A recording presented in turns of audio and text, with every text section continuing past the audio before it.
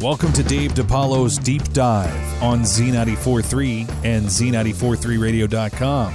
For Monday, June 3rd, 2019, we are profiling Rod Stewart as featured on the 5 o'clock flashback on Z94.3.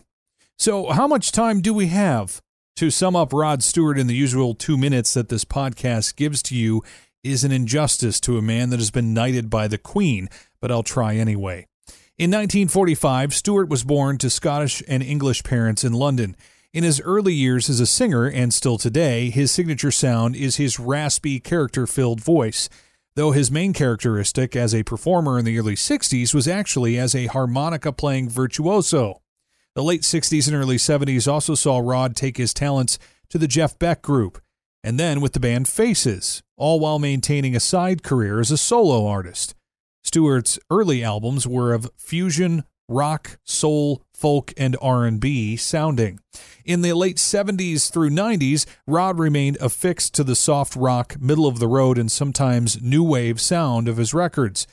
But in the early 2000s, he ventured into the Great American Songbook, performing songs made famous by Tony Bennett, Frank Sinatra, and others, but with his own take on tempo, texture, and tone.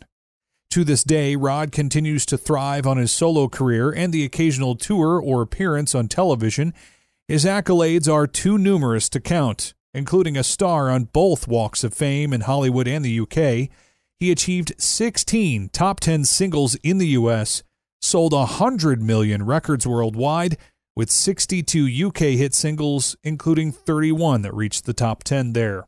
He's been heralded as an all-time top artist by both Rolling Stone and Billboard, and he's been inducted into the Rock and Roll Hall of Fame twice, once with Faces and once for his solo work.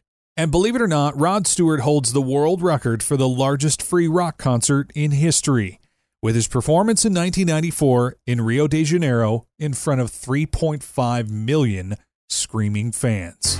And that is your deep dive for today.